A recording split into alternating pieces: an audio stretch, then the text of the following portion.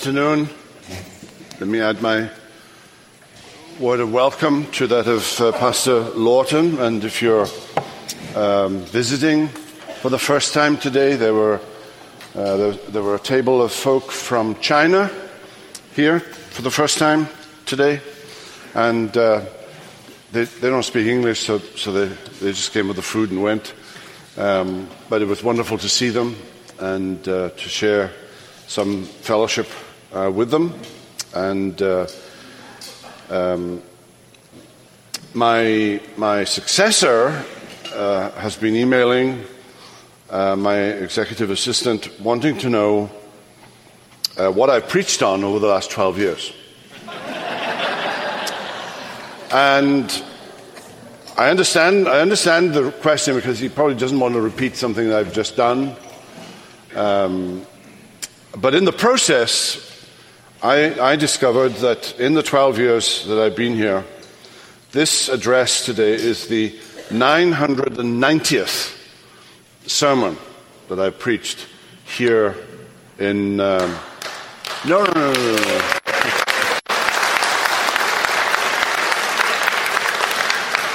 So in 45 years of ministry, I've reckon roughly that I've preached about 8,000 sermons in the course of 45 years. Now, I was doing some research yesterday on George Whitefield, and George Whitefield died in his late 50s. So he was only in ministry for like 35 years, and he preached almost 19,000 sermons. So whatever I've done in 45 years dwarfs in comparison to this giant of a man, George Whitefield. I'm giving an address next month on George Whitefield's ministry in South Carolina. I'm giving the address in California, and that may be a mistake because they may not be interested in George Whitefield's ministry in South Carolina, but that's what I'm doing. And I was doing some research. Now, we're in Ecclesiastes chapter 7. Ecclesiastes chapter 7. And I'm going to pick it up at verse 13. Now, a lot of Ecclesiastes is a bit like the book of Numbers, and there's no necessary link between one verse and another. They're just observations, and many of the things in this chapter, as in other chapters, sound like Proverbs. Solomon has looked at life, and he comes up with a one-liner, and so there's no organic connection like in the Apostle Paul. You have to work through a logical argument that breaks into three sections, and that's very difficult to do with the book of Ecclesiastes. Well, let's pick it up at verse 13. Consider the work of God.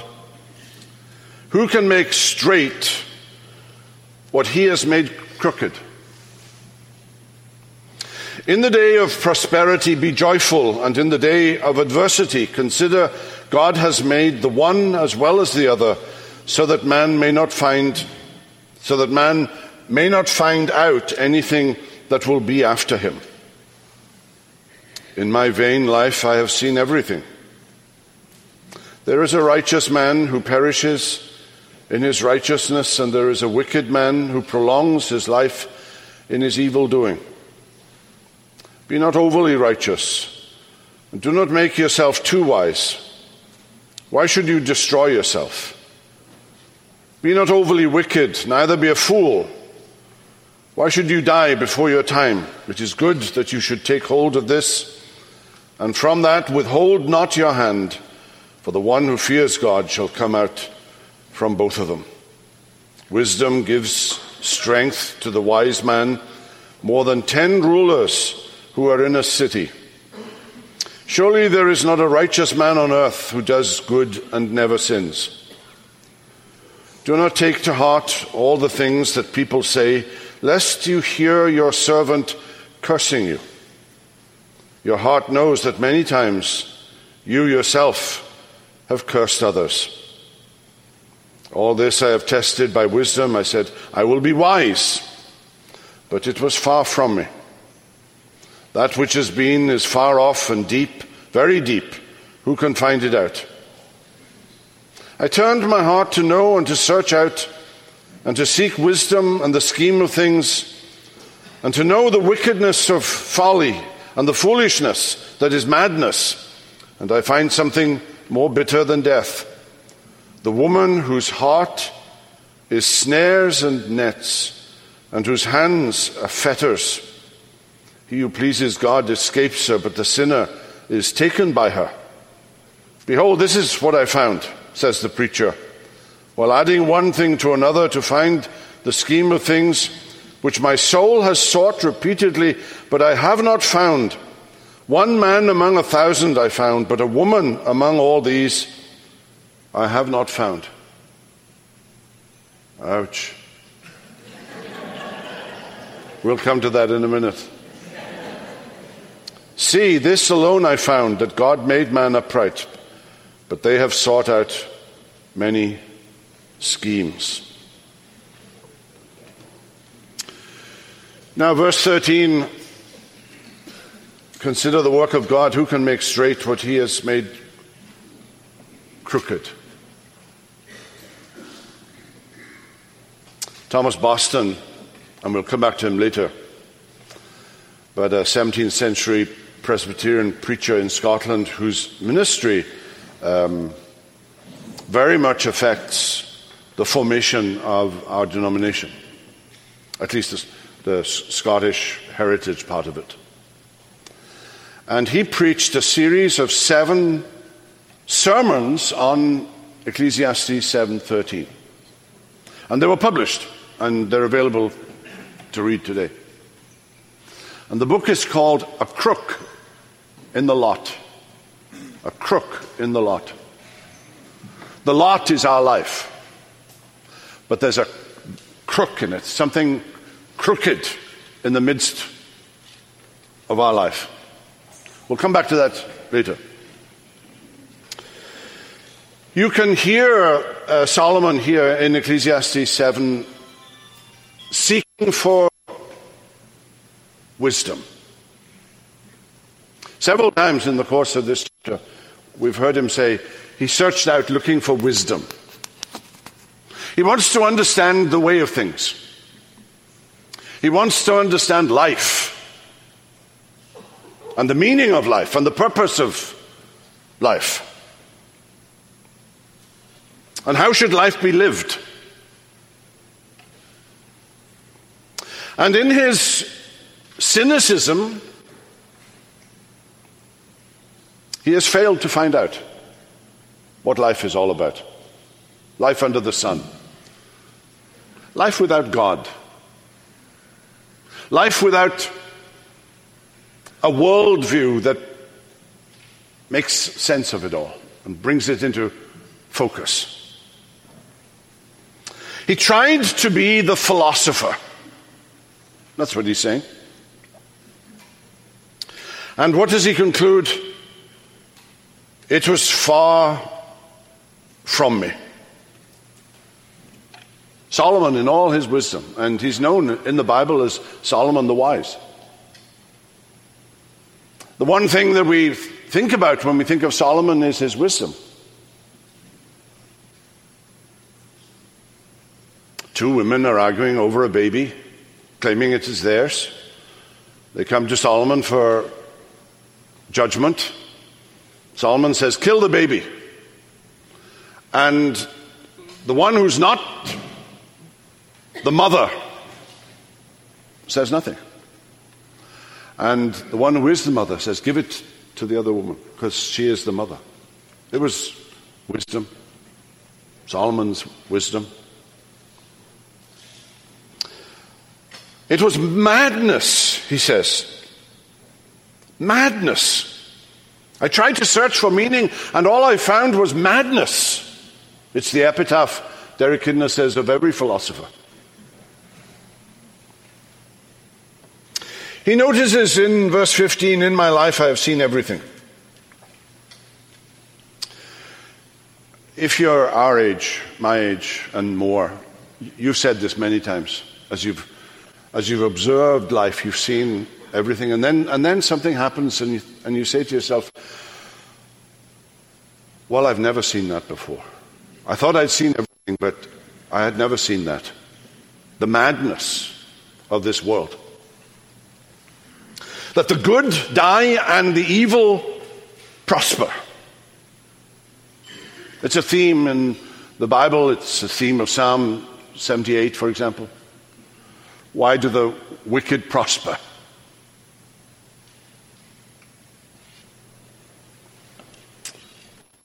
When I was ministering in Belfast, I had some very close friends who had 3 children, and one of them, Timothy, grew up to be a medical doctor. I knew him in his early life, but I had moved here when he became a doctor, and he was a sweet, sweet boy, and remained sweet through his teenage years and into adulthood. And he was kind and thoughtful, and a few years ago in his kitchen he had a brain aneurysm, collapsed and died. And he was in his 20s. So, why? Why should a young man who loved the Lord, loved his parents, his mother texted me the day after he died, and she said, he was an amazing son. He was an amazing son. Who can understand life? Where can you find the answer? Where can you find wisdom? And look at verses 16 and 17. Be not overly righteous, and do not make yourself too wise. Why should you destroy yourself? Be not overly wicked, neither be a fool. Why should you die before your time? One response is to throw in the towel. Live like the devil, because tomorrow you die. And don't be surprised if you die young. You're not surprised that half the people in The Godfather are dead at the end of the movie. Join a gang. Chances are you're going to get shot. Don't think that being righteous, self-righteous is what he means, will get you anywhere. Lesson number 1, there's injustice in life. Life is full of injustice. Bad things happen to good people. Bad things happen to Christians who love the Lord and serve him well. So you can't find wisdom in morality, in what Brian Chappell somewhere calls solar bootstraps. Think about it. It's a clever little phrase. That I can find out the meaning and purpose of life all by myself. Solar bootstraps. What about relationships? Can I find out wisdom in relationships, in marriage and family and friends?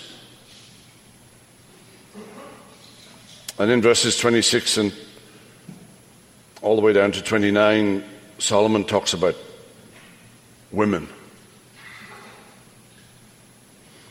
Now in 1 Kings 11, we read that Solomon had 700 wives and 300 concubines. A harem of 1,000 women. I don't even want to go there. I thought about it. I thought about describing what does this mean? One a night for 3 years. I said I wasn't going there.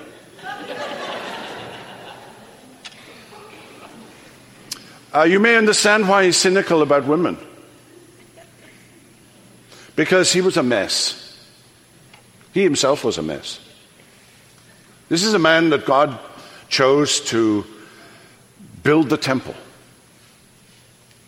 This is David's son. One of the great kings of all time. Who loved the Queen of Sheba. So 1001.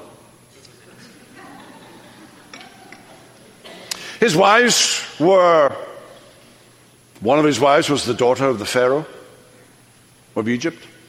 There were Moabites and Edomites and Hittites and otherites. Pagans, in other words. And what did he discover? Their heart is snares and nets, and whose hands are fetters. Here's a man who's cynical about relationships. This is a man who would keep Josh Squires occupied for the next 50 years.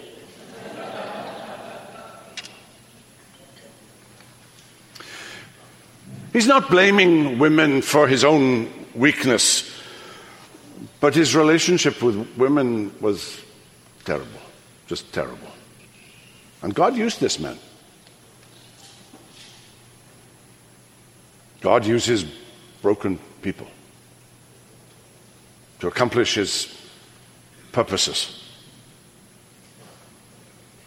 If you think that you're going to find the meaning of life in the bedchamber, forget it. Well, let's get back to the question. Where can we find wisdom? Wisdom is a good thing. Look at verse 19. Wisdom gives strength to the wise more than 10 rulers who are in a city.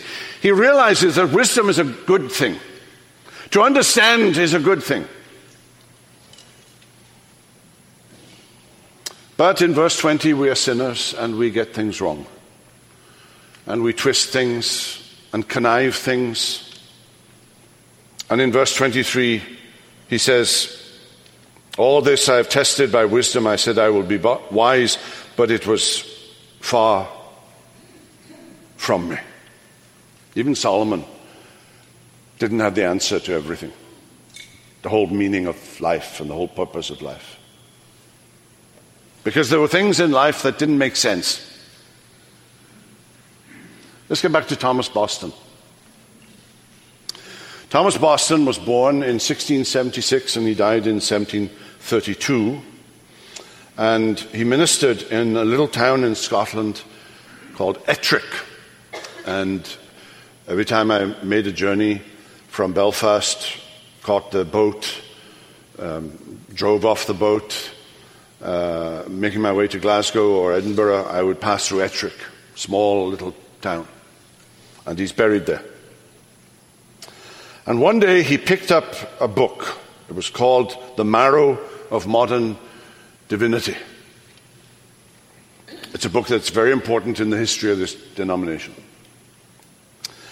And it had been written 100 years before Boston in the late 1500s by a man by the name of Edward Fisher.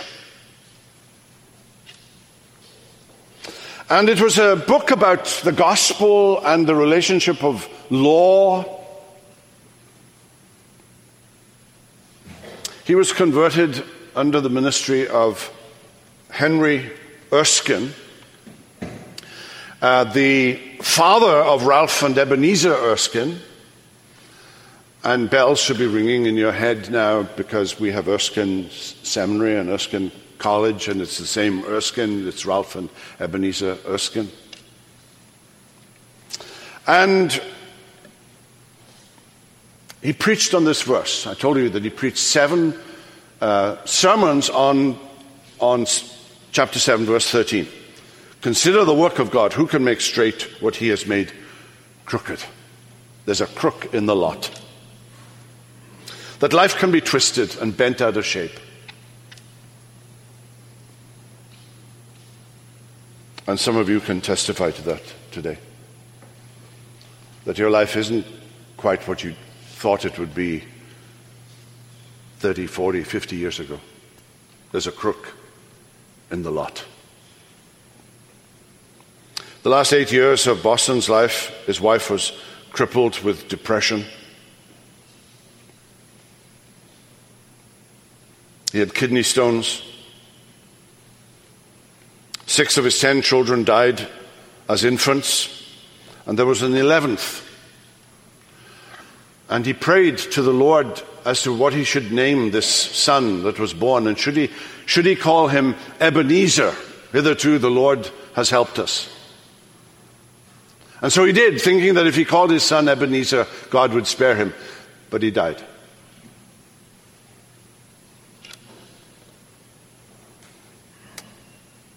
Life has its crooked phases. Through many tribulations we enter the kingdom of God. That was Paul's first lesson in missionary work when he reports in Acts 14 to the church in Antioch. Through many tribulations we enter the kingdom of God. You remember the thorn in the flesh in 2 Corinthians 12, whatever that was. 3 times he prayed that God would take it away. 3 seasons of prayer, I think. And God said no. He gave him no explanation, only that my grace will be sufficient for you. That's all he said. And then there's Job.